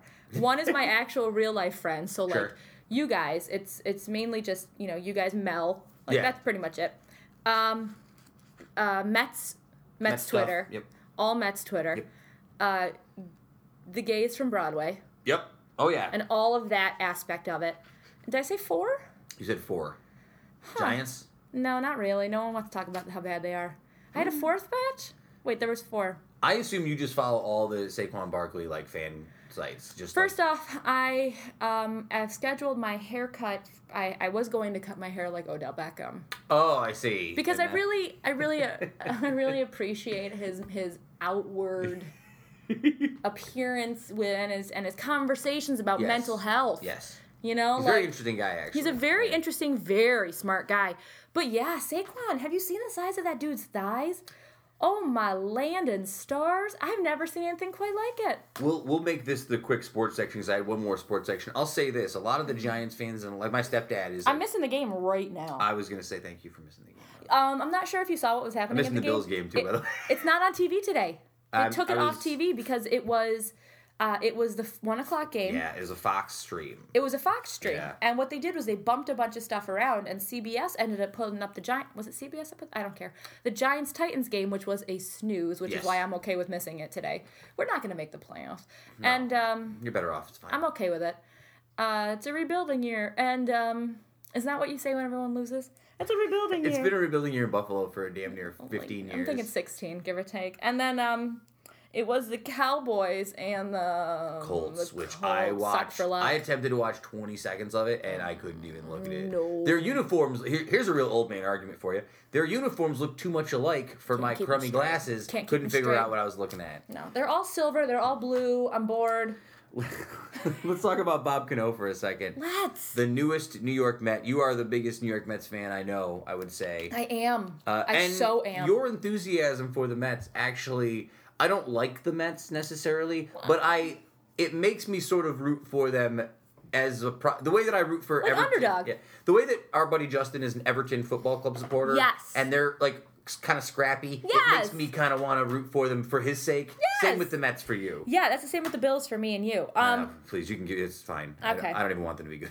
I so want the Bills. I want the Bills to be like phenomenal. I'd like them to so stink good. for a couple of years and then just get tons of draft picks. And then maybe they'll get good out of nowhere. Well, we've been trying that for the past. All right, so yes, I love the Mets. As we all know, winter meetings just ended. Oh yes, of course, our winter meetings correspondent. Our winter meetings correspondent. It's me. I'm back. I'm fresh off the plane from Vegas. Yeah, this whole interview is actually a whole lead up to talk about the winter meetings. Is why we. I have so much to say about the winter meetings, and a lot of it is why did nothing happen at the winter meetings? Nothing ever happens at the winter meetings. Such a snooze. Brody Van Wedgren is our new what's his face and GM, and I really like him because he came in. He's like, listen, I'm not here to be a bad guy, but it's not going so well. So let's shake it up a smidge. And he made some changes that I didn't love right off the bat. As we all know, my beloved Wilmer Flores ate dust in the offseason. God. But we didn't have to watch him cry this time, which was much better on me and my soul. Because remember the last time he got traded and he cried in the field and they didn't trade him because he was too busy crying and they were like, they felt bad about it, so they decided to not trade him. I should have put a 3-minute limit on you talking about the Mets. I don't blame you. But the only thing I want to say is this. The Yankees made some moves. They got Happ and what's-his-face. It doesn't move the meter for me. I said. Well, guess who they're meeting with tomorrow? Oh, Manuel Machado. They're meeting with him on Wednesday. Is it Wednesday? Yeah, Wednesday. They're meeting with Danielle. You know what though? He's such a dirtbag. You're gonna look at me and roll your eyes. I am. I'm already rolling my eyes. Keep him in Baltimore. Baseball is so much lower on my list than it was 5 years. Soccer's the only one for me right now that's like making me excited. Like I woke up to watch Liverpool today, and it was so important. I know. That's the thing, though, like, and it's honestly, and I don't mean to be like pretentious when I say it. Oh, it's just something you really enjoy. You're allowed to enjoy things. I watch a Bills game now, and it's really hard for me to like even get invested. It's just like there's so many commercials, and it takes so long, and it's so grindy, and they're not exciting to watch. And I don't play fantasy anymore. I don't know if you're playing fantasy this year. I'm not doing anything this year other than watching. It's really killed it for me. I can't believe how much of an impact it had on me caring about. It's a big one. It's a really big one. But however, whenever I play fantasy, I do this magical thing where I just draft my own players. Yep. So, like I've played fantasy baseball many, many years, and all I do is draft the entire Mets roster. And they're like, "Why would you do that?" I'm like, "Cause I'm loyal. I'm making a stance." And then it just like this is a brand. I'm just repping the brand. I do the opposite of that with the Bills. I'm like, who's playing the Bills this week? Yeah, I'm gonna take T.Y. Hilton and Do you have any shopping Christmas stuff you want to get out of your way? No, I'm done. You're done shopping. Yes. Did you go anywhere? No. All the digital, smart. Well, I did all my shopping at Apple this year. Oh, that's good. I bought myself all the apples. And you went to Twin Orchards. Just bought just went to Twin apples. Orchards. I got those pink ladies. They are delicious, and I will be very excited when I find them under my tree. No, I got myself one of the Apple Watches. Surprised you're not wearing it. Are you waiting to open it? I'm waiting to open it. I sent you a picture of the box. Holding it over your wrist is very striking. I was so excited for it to come in the mail that I just took a picture and sent it to you of the box that it came in over my wrist, like how cool I am. It's rose gold, and I'm pretty sure it drives my car. It's so fancy. I don't know what on earth I'm going to do with it, but I had to have it. I've not yet gotten myself a Christmas gift. I usually buy myself one. Yeah. I have not this year. I'm probably going to wait to get myself a birthday gift because it's only like 3 weeks later. 3 weeks, your Christmas present that I bought you has not arrived yet, even though it was slated to arrive a good 6 weeks ago. So I'm pretty sure it's not arriving at this point. But I do have a gift sitting in front of me if you want to open it. That's fine, because I also have a gift for you if you want to do Christmas gift exchange. Ready? Here. However, I have a caveat as well. I love this. I didn't wrap this before I gave it to you, so I had to put this in a bag for the sake of you not seeing the gift while we were doing this podcast. Awesome. Long story short, I need this bag back when we're done. Okay. Because I have to put someone else's mug stuff back into it. Too late. I'm going to rip it Don't now. rip it. I'm going to lift the bag. Here. So this is for you. It's technically a gift for later. I like how fancy it is. Thank you. Is this appropriate for right now on the show? Yes, it's totally appropriate. If you have this already, please tell me, by the way. I don't. Oh my God, yes! Yeah, for you folks wondering, I got her a Keith Hernandez t-shirt that I found. You know how much I love Keith Hernandez, and I love this brand to the 500 level. Do you remember the weird conversation I had with you via about t-shirts? About t-shirts. And I was like, Erin wears this size. Yeah, that was my whole plan. You really were. And is this some sort of crafting bracelet that you've got? Okay, but read what it says. It's male bonding. Male bonding. So I figured you could do it's chain mail. It's chain mail friendship bracelets. It says male bonding on the front of it, which just absolutely killed me. I gotta take a picture of it. Here, and I was dying the entire time. I don't have my phone on me. Give me your phone for a second. Here, okay, and here's your bag back. All right, awesome. So here's what I gotta do. Recycler. My phone's at 6%, so well, that's fine. Don't just load your do camera. anything of so great hold excitement. This. I'm holding my. Yeah, oh my God, I shirt. love Keith Hernandez. And then here. Did you see that I tweeted about him this morning while he was eating his acai bowl in Florida? I actually saw that when I was setting the show up, and I was very pleased. All right, ready? One. All right, now you need to send me that picture so I can put it for I'm on it. I got it. Awesome. Thank you so much. Chain mail. I like it. I'm going to use it tonight. Thanks. You know who would actually really like this? Justin. Is my niece. Oh. She loves I was like, Justin. Yeah. Justin also would like this. I know. His penchant for bracelets really is what. He loves any sort of like craftiness. I know he does. But that said male bonding on the front, and I could not stop laughing. We're very male bondy. I know, especially because now tonight you're going to do all that man bonding stuff. Oh, we're watching wrestling tonight. It's a wrestling pay-per-view. That's true. It's wrestling, man wrestling. This picture of me is awful. No, it's good. Whatever, I'll send it to you later. So normally when people who have families and children come on, we do parent corner with them because we don't have kids. Is it cat corner? We're gonna do cat mom parent corner. Cat mom. You have 2 cats at the house. I do. Now, do you have the dog at the house as well? No, I have 2 dogs, and they both live with Tom and Cindy. Okay. my folks. But you live with just the 2 cats. I have just the 2. If you had a dog, it would offset it. But how many cats would it take for people to start considering crazy cat lady? You need 4? I think the 2 was pretty. No. 2 is a companion for the 1. You need. Yeah, they're get away sisters. with 2 cats. I had to get sisters Yeah. because I'm not spending all day in my apartment. If you had, I think 3 is really where I start drawing the line. Maybe 4. I feel like 3 is really pushing up against it, but you can get away with I had 2, and then this 3rd one showed up, and I couldn't stop it. Okay, right? here's the question: how old am I, and how single am I? All of this, so right now I'm 33, and I don't have the man. Careful with that. What is it? That's a laser pointer for Charlie. Oh, I'm sorry. And, no, it's fine, but if he sees you He or did. hears it, He did. yeah, oh no. His ears just went up. Oh no, you totally. I'm sorry, Charles. Go snuggle with the rock. Oh. Yeah, Did you see that I put the rock down there for him? did. I was like, Charlie, just be cool when I'll my have to guy take a friends come picture. over. No, I think that I'm age is a 33. big part, yeah. I'm 33 right now. I'm a school teacher, which is classically like a spinster profession. yeah, because you already have enough kids where you're like, Where I'm like, can't. I'm good. It's fine. I get enough bodily fluids on me on a day. I just go home. And I love my job very much. I'm very honored to do it. But I think I'm 33 and I'm single, and so the 2 cats is good. Yeah. I think more cats than that is where you start, like you said, rubbing up against the crazies. What about you? I mean, how many cats would it take for you to be deemed as a nutcase? I don't think I would get another pet right now. I like Charles and I as a package deal at the moment. But Charles is such a roamer. Like, he's got a life outside of here. But that's why I appreciate it. I know. That's why I'm saying, Yeah. that's why I had the 2 cats, because they don't have lives outside of the apartment. Right. It's the fact that Charles is a converted street cat and that he likes to just be out in the world doing world stuff. You are also a converted street cat. It's true. I know. A house cat made from you can't take the street out of the cat. No. That's why me and Justin are actually at the end of the day. No joke. That's probably why me and Justin are friends. We're both like former street cats You're who just have been both forced to be indoors. Tomcats. Now you're living in a house with curtains.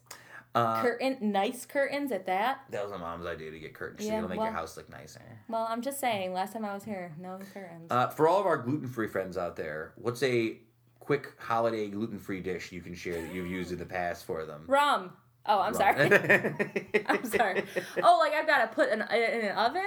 No, if you've ever had to go to like a party or something. Oh, like, yeah. I think the easiest thing I can whip up and take to a party is booze. Good. Yeah, some sort of I'm booze really punch. trying. I'm like wrapping my brain. Salads, but that's so boring and such a snooze fest. So I think if you're going to do a party and you're going somewhere and you have a gluten-free friend, you can do like a lasagna. They have gluten-free lasagnas or meats. Meats, like a whole ham. Just like a ham and some rum, maybe. I don't know. I make cookies. I just made cookies yesterday, but they're not easy. And before we get into some very quick lightning round questions, Yes. and I let you go, I want to ask you about your experience at doing the improv stuff with Oh, my God. Brianna and Devin Mahoney of Are the Uptown they Theater. not just the most fantastic humans? So pleased that they've decided to like come back and do their thing here. They're the nicest people. They are the nice. I'm like, why are you so nice? Didn't LA, like, aren't you jaded? Didn't it ruin you? Shouldn't you be, like, miserable? No, that you got to understand. That made them nicer. We're miserable because it's cold and we're from New York and it's cynical and we're teachers and the world is mean to us. We lack palm trees and paychecks. Yeah, exactly. They were. Give them a couple more years and then they'll be. I can't wait until they're cold. I can't imagine until Devin's just the most miserable. I don't see. Heartless. He's not being supportive of his improv groups anymore. He's like, you suck at this. Just get off the stage. I can't wait. He's really good. Oh my God, are you kidding me? He is the most, like, I don't even know how to put it, but he takes people who, like, I have no talent whatsoever, and he nurtured them, and he cared for people, and he was so supportive and so confident in them, and when people have no confidence in themselves, and he's just positive. He's a positive guy. It's I funny loved it. I thought it was great. I'm sorry. I wanted to go back and do improv too. It didn't fit in my schedule right now, but there's also a stand-up class coming up that I wanted to think about. I'm actually more interested. I told him when I stopped by very quickly when they had their Schwang. Thanksgiving. Oh, Thanksgiving whatever, Eve thing that I couldn't make, of there course. for like an hour and a half, but I definitely took a walk over to where the improv stage was, and he was showing me all the cool, really right? beautiful. He did a Beautiful. nice job with it. Beautiful. They were sort of talking about like a creative writing class, which for me, I was like, They were doing one right now, and or they were doing like a sketch writing class. The night opposite of mine that I did improv. So there's so many of the people that were doing improv were also doing the sketch writing class. You don't even understand how many people you meet doing something of that caliber, or people come out of the woodwork to be in this event, and you don't even realize how many people are funny and creative like that in the area until you do it. Because you don't have an opportunity to showcase it or a reason necessarily to get that out. But some Exactly. people are calling for it, right? You have to have that. I'm surprised you don't go a little more stir crazy because you're a creative type, and I feel like you don't always have a platform. That's why you needed a podcast for people to come hear you talk. Yeah. I'm just saying. I teach kindergarten though, so I do a lot That's of true. crayon art. So Do less creativity. see, that's the difference. My entire life is like I pull out all kinds of stuff to keep them entertained and to keep them guessing and involved. So. Let me run through a couple. All right, quick... I'm ready. I'm so ready. And just again for folks who want to follow you on Twitter, of course, it's Erin_new_shoes. Oh, that reminds me. Oh, sure, yeah. When we did the podcast, how about this? Why did we never have a segment where we talked about the news and it could have been news shoes? We did. It was called News with New Shoes, and that was you pitched that to me like in week 3. You know that, right? It's been a while. I know you. There you go. Good. Great. I'm glad you're back. Wow. Erin, Really? Yes. Did it go well? We had a theme song. Oh my God! Did I write the theme song? Was it the Man from St. Elmo's Fire No, song? it was the same thing we always do. Where we didn't write a theme song. Oh, we just pirated it from the internet. No, we just sang the words like new shoes. Yeah, that's right. That's all we did. Do you remember the time I thought I wrote a theme song for the podcast, but it was really just Man in Motion? Yes, that's right. It was St. Elmo's Fire. You know what's funny? You were like, "Wait a minute, I know this song." That's I was like, funny. "No, you don't." That's one of those things where I knew we were meant to be together forever. Was you found so much enjoyment out of that? There's another song. one that I like. It's from the movie Critters.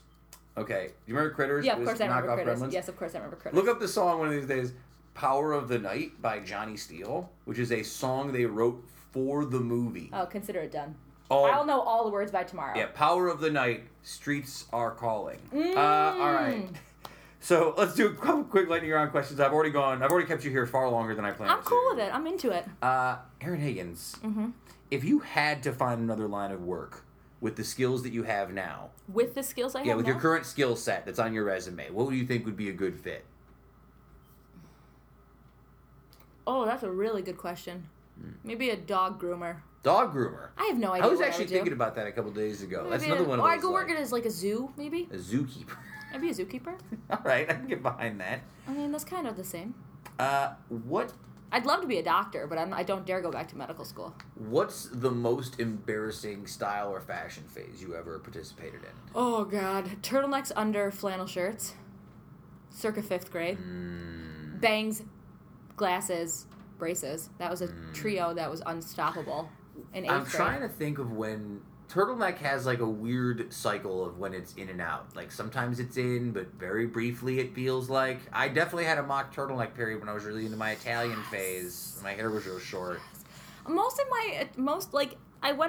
in high school platform flip-flops. With the cork on the bottom? With the cork on the bottom. Wow. Hell yeah.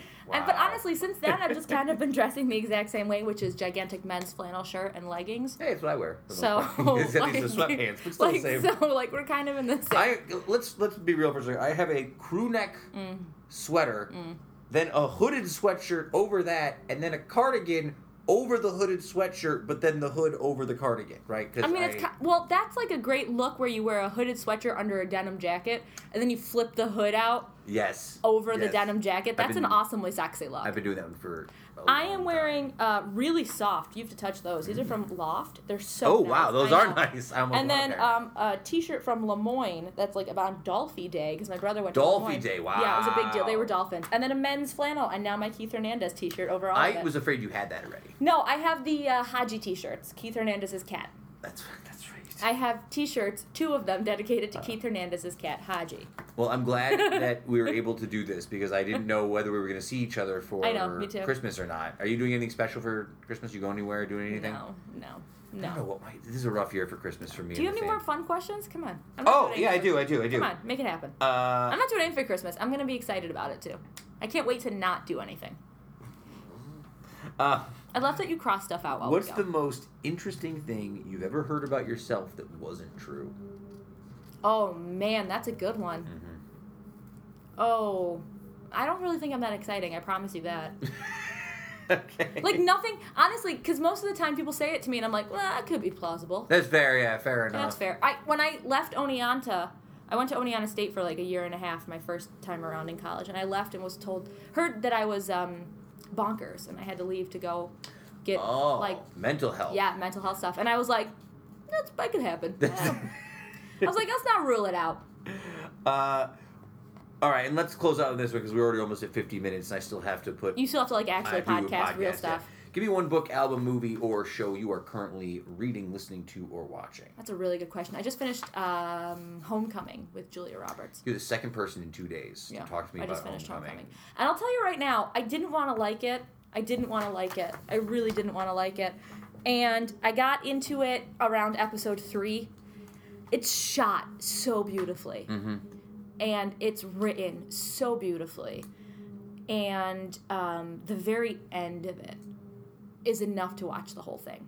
Can you explain a general idea of what it's about without spoiling it for me? Yeah, sure. The concept is it's a government-based, pseudo-government-based place where they have soldiers coming back from battle, and they want to sort of like integrate them back into life. So this is like a safe space for them to kind of get out their PTSD issues or maybe like find these issues that they might have had moving into civilian life, talk about job searches and all this stuff. So these men come back and it's all these,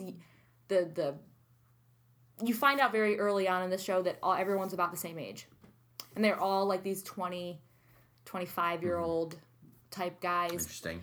And then you find out that it's actually a drug trial, and then it's not a real... I know, isn't that cool? Sorry. It's so fun. You're going to make chainmail bracelets. And so it's just it just tumbles really quickly.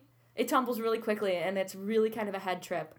And it's a great show. And honestly, the more I thought about it, the more I was like, wow, that would be a really cool idea to actually have a place like that for people who are in military situations and come back and need a safer place to sort of integrate themselves into civilian life. Because I have no idea what that's like. I got one for you. Yes. Do you have HBO still? Yes. You may have watched it. Did you watch Succession? No. Okay. No. You should. I didn't watch a lot of shows this year. And I'm sort of kicking around the idea of maybe 2 weeks from now, or maybe I guess next week by the time this airs, doing sort of like a year-end wrap-up where Kevin and Heather and I just sort of pick... I don't need it to be like one movie, one book. Like, give me 5 things from 2018 that your top 5 things, whatever they are. The HBO show Succession would be on my top 5. What's it about? Okay, so it's basically about... It's like a fictionalized version of like the Murdoch family and like rich people being shitty to each other. I love it. Oh, it's so in. And I'll tell you the truth right now. The first 3 episodes, there's a lot of setup because it's a family. It's almost got like Trumpy vibes to it, but also like the Murdochs and also about like media and like tech money. It touches on a lot of stuff. I love all of it so far. It's really beautifully shot. It's got Brian Cox in it, and he's really good. I don't know who that is. He was, oh my God, why can't I remember one thing? Did you watch Deadwood? He was in Deadwood. Sorry. I'll show it to you later. He's excellent. He's like the main guy. And it's just like these family backstabbing, and it's really well acted and really well shot. Did you see Bloodlines? That's Kyle Chandler, right? Yeah, it is. No. Yeah, it is. God. It was the same kind of concept, though. Very wealthy, very interesting, and all of this stuff that goes on. But its setup is forever. I've heard that, well, after the first 3 episodes, it's like 8 episodes, and they're all like 40 minutes long or so. By the end of the 3rd episode, I was like, oh my God. I love that. It's the best show on television. Oh, I love So, yeah, that. there you go. All There's right. your show. Thank you. Enjoy your shirts. Enjoy your holiday if I don't see you before I'll Christmas. see you Well, before I'm sure we will, but I'll talk to you when I leave here. that's true. Probably later tonight. I'll talk to you. It's always nice to have you back. You're always I love welcome. you. Know that. I love you too, my dear. I love you. All right, enjoy your holiday. Folks, we'll be back to the show in just a moment.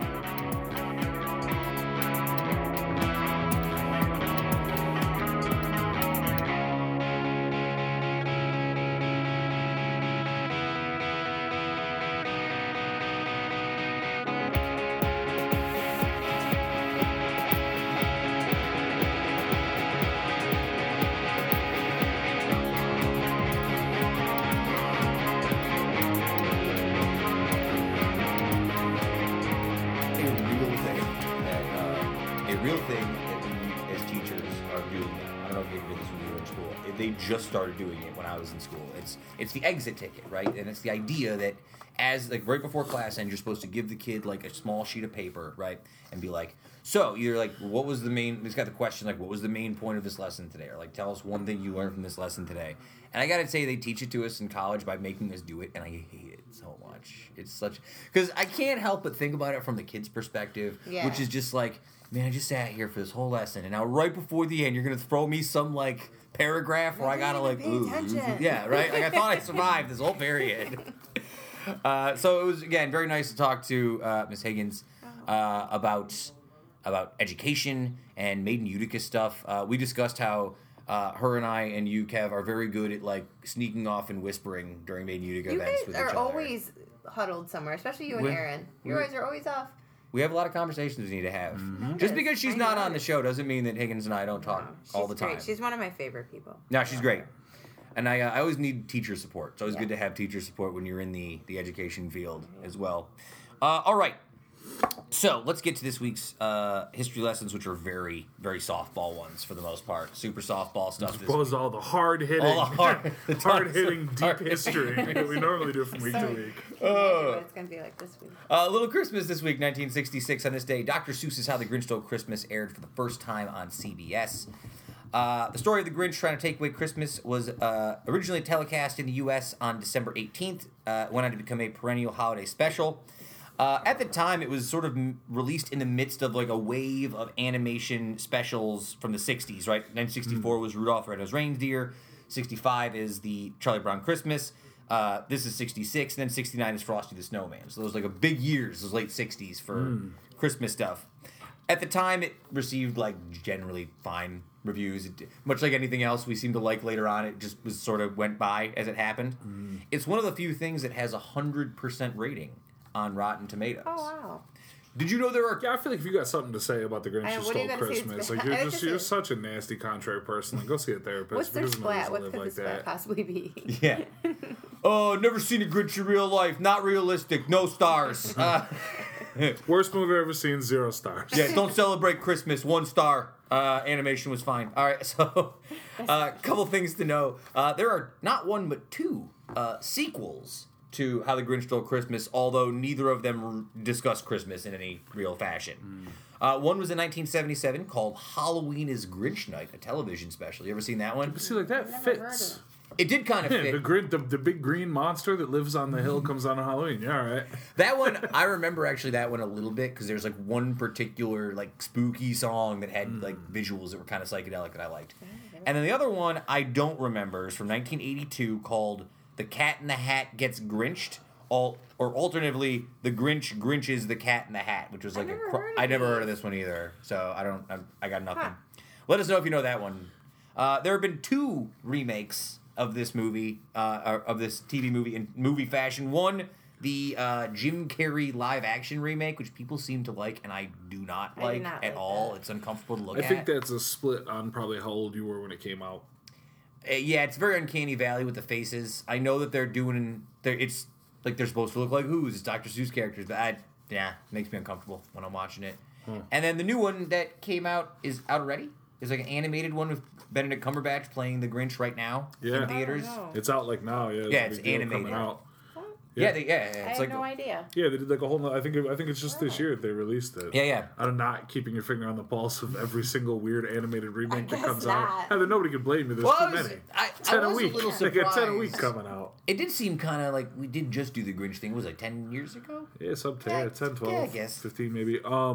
I think it's hilarious. You can tell that we're getting really deep into like we're just doing too many remakes territory. Yeah. When in the same year it's like, okay, well let's see, we did a live action, so we'll do an animated version. This was animated, we'll do the live action. They're going back. It was in between. No one we'll can just come up with anything. They had to keep taking others.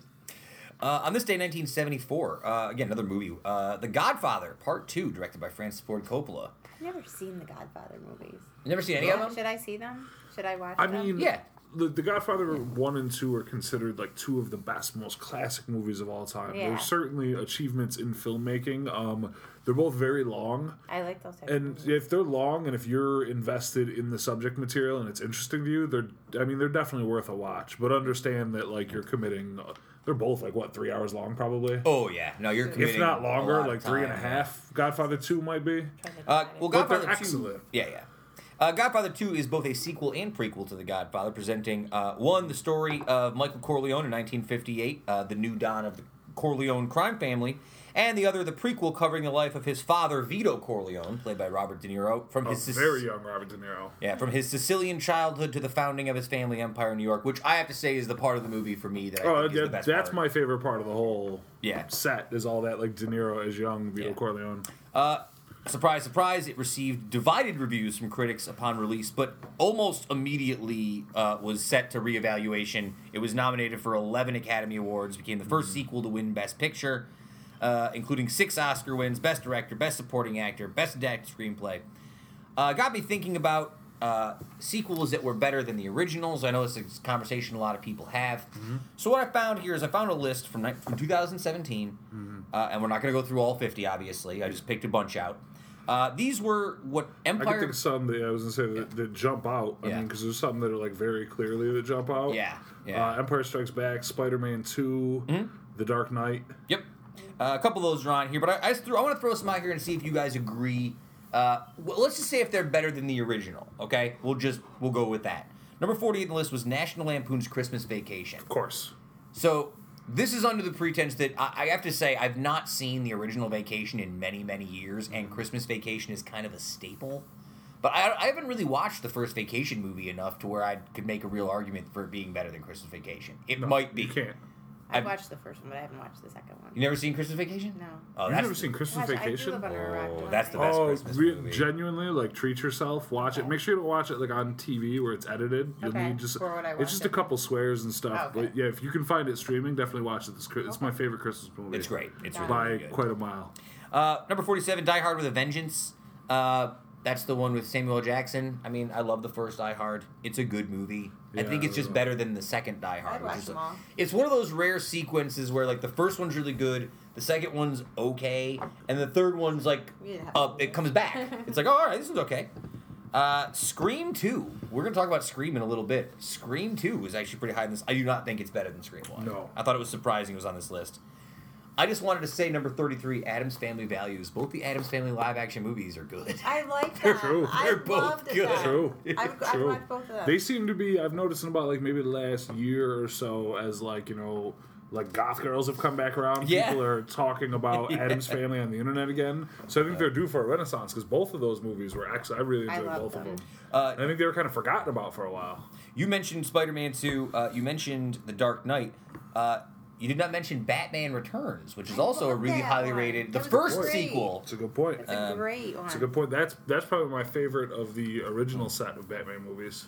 I'm just going to argue about this one. This was number 5 on the list. They had Toy Story 2 listed on the list. Okay. I'm just going to say this. I think Toy Story 2 is a great movie. I just happen to think Toy Story 3 is better than both Toy Story 2 and Toy Story 1. I had no idea So, there was a 3, and now there's a 4 and coming out. 3's supposed to be like Dude, the, People three- say it was sad or the something. tear, the I don't wanna tearjerker, cry. like, It's serious. not the crying... but like wholesome tears of It's- life being beautiful. Yeah, it's very much like a Life is Beautiful and it's all cyclic and things are good movie. You should watch watch Toy Story that. 3. No, seriously, watch Toy Story 3. But however, I'll say this for a spoiler. Not really a spoiler. There's going to be one sequence in the movie, if you watch it, where you go, no, and don't worry, it's fine. That's all I'm going to say. All right, the top 4 on this list. Number 4 was Mad Max Fury Road. I think it's dope. It's definitely That was great. I like that that. movie a lot. You saw that? Yeah, it was cool. Number 3, Terminator 2 Judgment Day. Oh, of course. How could I I forget? can't remember what that's about. That's the liquid metal Terminator guy. Okay, got it, yep. Number 2 is Godfather Part 2, and then they had Aliens as I love number them. 1. I love Oh yeah, all it's another the good. Alien It's another films. good one. Yeah, I think the Godfather 2, Godfather 1 argument's kind of tough. Like, which one's better than the other? Well, especially because like as they get kind of like smashed They're not the together same. and they play them on TV. Well, it's not even they're not the same, but they almost present as like one long form piece together. Yeah. You know Yeah. what I mean? Like they're not It's true. that separate because it really just sort of seems like Godfather 1 ends, then Godfather 2 starts, and then he starts to reflect. Like, you could easily edit that all in together, and I think they do sometimes Yeah. in, like, AMC The or ultimate HBO, cut. the Yeah. ultimate cut, where it's, like, the whole It's 8 like hours 7 or hours whatever. long. It's unreal. On this day, 1989, The Simpsons made its first full animated series debut on Fox TV with its episode Simpsons Roasting on an Open Fire. It was a Christmas episode. We've talked about The Simpsons so many times on this show. I don't really know what else more we could say. I found a couple interesting facts. Did you know that they were you know why they were chosen to be yellow? No. It's really simple when they think about it. Matt Groening basically thought that if you flipped through the channels and you saw a family with yellow skin, you were more inclined to stop and look at what was looking at. It was more tension grabbing as you were That flipping seems through right. channels. It's fair enough. Really straightforward Yeah, answer. Time Magazine named it the best television show of the 20th century. There is an official version of Duff beer that you can actually buy at 3 locations in Universal Studios. They actually make an official Duff beer. University of California, Berkeley offers a 4-credit course on The Simpsons. So that's actually less surprising than I think people... It doesn't surprise me. It's like, Yeah, it's not. I think The Sopranos had shows, like people did that. Really? Oh, yeah. Did you know that exiled WikiLeaks founder Julian Assange guest starred as himself on an episode of the show's 23rd season? He recorded his lines over the phone from an Ecuadorian embassy in Britain where he was granted asylum. Which is pretty wild. It's pretty wild. Better hope that was the only time they were recording down there. Better hope that was the only time the mics were on. Homer's signature word, "don't," has been added to the Oxford English Dictionary, and one of his most popular expressions has been used pretty regularly. The quote was, "To alcohol, the cause of and solution to all of life's problems." Very common. Yeah, I love The Simpsons. Probably hard to argue that it wasn't like one of the most important shows for me growing up. My nephew and niece love it, and it's always funny to watch it with people who are younger, because they laugh at totally different things. 1996, on this day, horror classic Scream, starring Neve Campbell and Courtney Cox, is released. I mean, I loved this movie. I Cannot do. tell It was you. great. Me too. I had a Scream Great. poster. I had a Scream poster on the wall in my bedroom when I was a kid. Yeah. You know, that's something I did. I had the Halloween costume. It's a funny Yep. story. And I had the full Halloween costume with the mask, and I liked the idea of, like, so through time, I tried to set it up. I used to have a gumball machine in my room, like one like the fishbowl on top of a circle. So I put that on top of a big stereo speaker in my room, and I put the gown on it. So the gumball thing was the head. I threw the mask on it and like put a broomstick in there for the arms, and I had like a full 6-foot Scream thing in my room. And every single night, my brother would take it apart because he would be upstairs in blame bed him. before me, and he'd be trying to fall asleep, and he's got this This 6-foot thing. Scream goblin standing over him, and he was probably like 7 or 8 at the time. So The mask is creepy if you can look past like knowing what you know about the series and like everything about it if you're a fan. it's still creepy. I mean, still if I saw creepy. somebody out on some road or somebody was threatening me and I had that well, mask, yeah, that on mask some is road. unsettling. No, but I'm saying like that mask is still. Yeah. The film itself combined black comedy and whodunit mystery with the violence of the slasher genre to satirize the cliches of horror movies such as Halloween and Friday the 13th. It was considered unique at the time, and I guess that's the other important Definitely, thing. that's a progenitor to a lot of things. It stands out. The first real like meta movie that I can think of. Well, not movie, but horror movie. Horror movie, Horror yeah. Genre, yeah. Paved the way for a lot of stuff afterwards. Like there were a lot of movies in the next 10 years that only got made because of how successful Scream was. The film received positive reviews, was a financial success, earning $173 million in 1996, which is pretty crazy. Became the highest-grossing slasher film of all time until it was surpassed by... Anybody want to take a guess? Can we get a year? For a slasher movie? For a year? What You want a year? 2018. Oh. Okay. Am The I- hell slasher movie came out in 2018? You went to the theaters to see it. Oh. Slasher movie? Halloween? Yeah. Really? Yeah. Ah, you know what, that makes 2018 sense. I Halloween need is to see the... that too. That makes I sense. need to go see movies. Did you see the first Halloween? I need a movie. Like the friend. original? Yeah. Oh, I love the original. You would really enjoy the new one.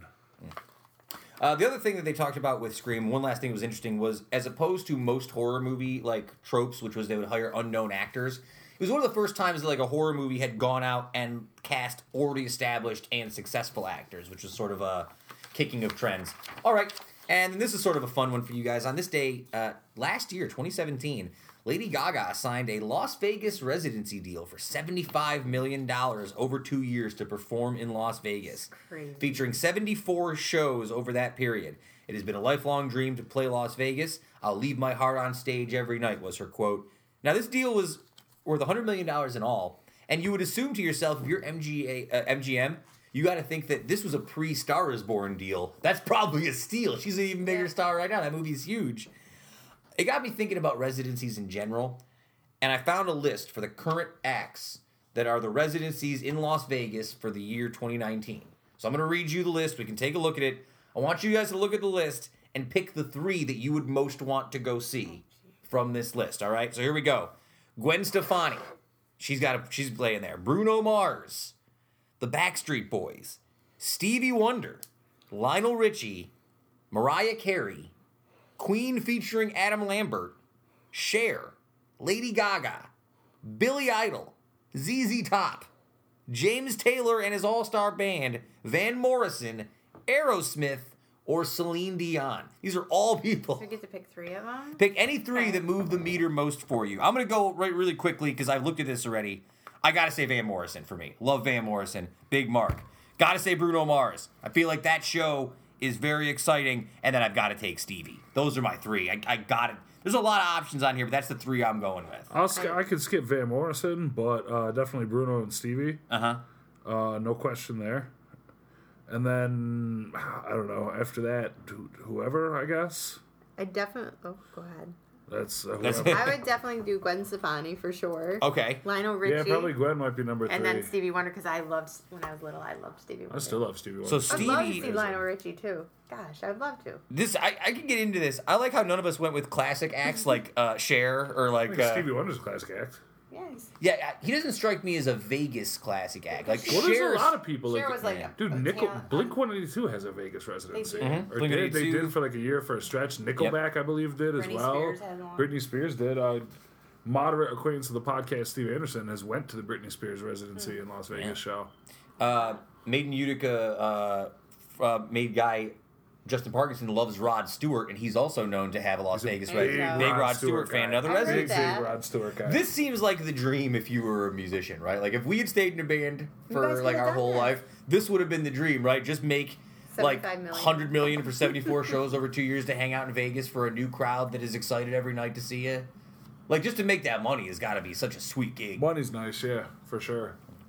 I was going to do a history lesson for 2015 about when Jose Mourinho was sacked from Chelsea Football Club because 3 years from that date, last Sunday, he got defeated by my Liverpool squad. But let's just leave it at that. Well, you already said You it. can't, yeah, you said the whole thing. No, I didn't. I had was way more gonna stuff. say all these words. All I'm gonna time. All I'm gonna say is Liverpool won. Manchester God. United lost. Suck it, Mourinho. I was going to do this, Suck it, but I'm not Dano. gonna do it this time. Suck it, all you Man U fans out there. Until we play in a few weeks, then I'll feel bad when you guys win. Okay, a couple other quick stories this week. I had to share this with you. This story this week. I read this morning and I was dying. Did you guys read that Amazon in general has been having a lot of meetings about how they're getting really tired of hawking all the cheap crap that doesn't make them money? So apparently there's this internal report called the Crap Report, which discusses basically items that are tagged for $15 or under. Snack foods, bottled drinks, cheap gifts, things like that. And they're called the crap list because crap stands for can't realize a profit. Basically, Amazon is trying to get rid of any item that they can't pull a profit in because of the shipping. I don't really have any other commentary on that besides this adds more to my reason why I'm getting rid of my Amazon Prime after this holiday season. I'm getting rid of it. I can't get rid of it. Why? I didn't use... Why can't she get rid of it, or why am I I'm getting asking rid of it? you why you... I no longer use the shipping option enough to validate the $100 upfront price that I pay for it. I don't feel like I get as much use out of the Prime content as I once did, where I justify... By choice, though, I feel like. I think the other streams do a pretty good job. I don't feel like I miss it. It's true. Amazon just has more stuff than everybody. That's where noticed. they really come in. Like, Yeah. Amazon's got... I mean, especially compared to, like, Netflix. Netflix has got their stuff, but they don't really have almost anything otherwise. You know what I mean? I didn't know how much we used their Prime until recently. We used the streaming for the TV, Alexa, the Kindle, the free shipping, everything. I mean, let's be realistic. I will forget to cancel it, and then after the third week of January, when I'm like, why is there $100 missing from my account? It'll be too late, and I'll just move on from it like I do every year. But, Yeah. you know, I just thought it was interesting to see, like, because I feel like a lot of my favorite thing about Amazon was buying, like, a whole bunch of cheap stuff all at once and just having it all sent to me. It makes me sad that There've definitely been items that I've seen on Amazon that were like, say under $20, and I've just pulled the trigger on needlessly. Yeah, just needless stuff. I'm like, I'm ordering some stuff with this $7 free shipping. Yes, I did. We ordered stuff Friday. They're like on point right now. We ordered stuff on Friday, and it came there on was it Thursday? And it came there on Saturday. All the Time of the Christmas year. presents. I'm probably gonna order. I think I'm making it. some orders from Amazon tonight, actually, specifically on some Christmas stuff. You better. Some of the stuff I ordered yesterday was saying it's coming in after Christmas already because it was like had to be ordered. Yeah, but I'm not ordering from like any third party jokers. I'm just trying to order directly. Yeah. It's something that's If you order qualified right for from them, Prime you'll with the get it, 2 like, day. Yeah. Third party people, that's where they get you. All right. I still got to figure out what I got to get you for Christmas. I'm good. No, she says, no, I'm out of here. No. And I just wanted to follow up. Last week or the week before, we talked about how the radio stations were banning Baby It's Cold Outside. Was that last week we discussed that? We discussed we weren't going to discuss it. Well, I had to bring this up because I thought it was funny. A Kentucky radio station is wading into the controversy by doubling down. So they've played the song for like 24 hours straight. Like they just ran it on their station. That's kind of funny. It's Kentucky, because those rednecks probably think they're sticking it to liberals somehow. Yeah, take that to all these libs. They probably are. It's like, guys, hey, Bobby Lee, nobody cares. Nobody cares. Yeah. Go back to your shanties. This is golf. So this does again lead into the list that I teased last week for our 20 worst Christmas songs. Do we want to save it for next week? All of them. Yeah, next week's the next Christmas week. Christmas episode. episode What do you mean? Wow. So next I'm week, not talking about nothing besides Christmas next week. If you want my takes on the president, other things like that, you get nothing from me. All What if- Christmas. Wall-to-wall I Christmas like it. content. deal. Christmas. But I do need you guys to come up with those 5 2018 lists though for me. All right, I just need you to remind me. I will remind you. We will It's discuss. already, yeah. All right. Thanks again, Erin Higgins. Thank you Erin. to Heather. Oh, it's who's over. It's finished. We're done. 182. It's gone down. Yeah, 182. 182. You know, I did secretly have a point where I The thought Blink episode. The You Blink play episode, all Blink songs all Blink in songs. between. That's not a bad idea. I feel like they will shut us down. Oh, please. You don't think so? I'll play one. I'll close out with a Blink song. Maybe we'll close out with a Blink song. Okay, cool. There you go. I like that. All right, guys. Thanks for joining us once again. 182 next week, the Christmas special. Please send us your mailbag questions, end of the year questions. Let us know your Christmas thoughts for next week. Sayonara, humanoids. Keep it tight. Woodstock lives. Follow Heather Waz1 at Twitter. Follow Kevin Sullivan. Follow me, SF Doom. Just follow the show at Uticast. Facebook, SoundCloud, Instagram, Stitcher Podcast. We're taking over the web. Check out our brand new website, uticast.com. Totally redesigned. MadeInUtica.com/shop. Get your stuff in before the holidays. We will see you next week. Merry Christmas. Happy Hanukkah, Kwanzaa, all the other holidays. Happy Festivus. Oh, yes. It will be an airing of the grievances. Serenity now.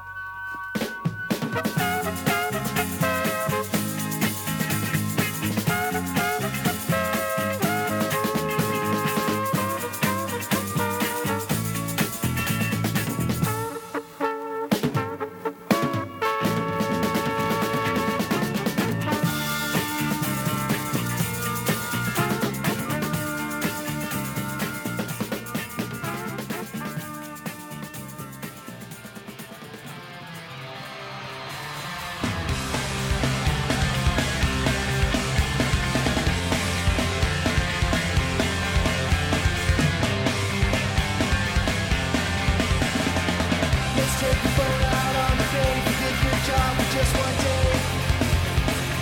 I wish it didn't have to be so bad.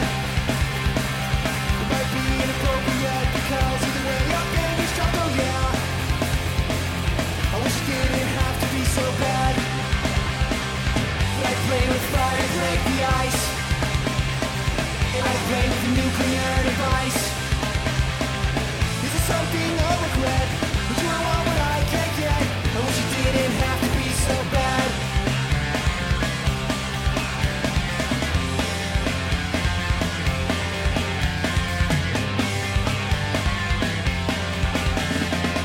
The 3-day theory's getting old. Everyone's getting left out in the cold. I wish it didn't have to be so bad. So we'll see with another guy who pretends not to hear you when you cry, oh yeah. I wish it didn't have to be so bad. But I play with fire, break the ice. And I play with the nuclear device. Is it something I'll regret? But you don't want what I can't get. I wish it didn't have to be so bad. I'll be moving on, moving on, moving on and on and on. Moving on, moving on, moving on and on and on.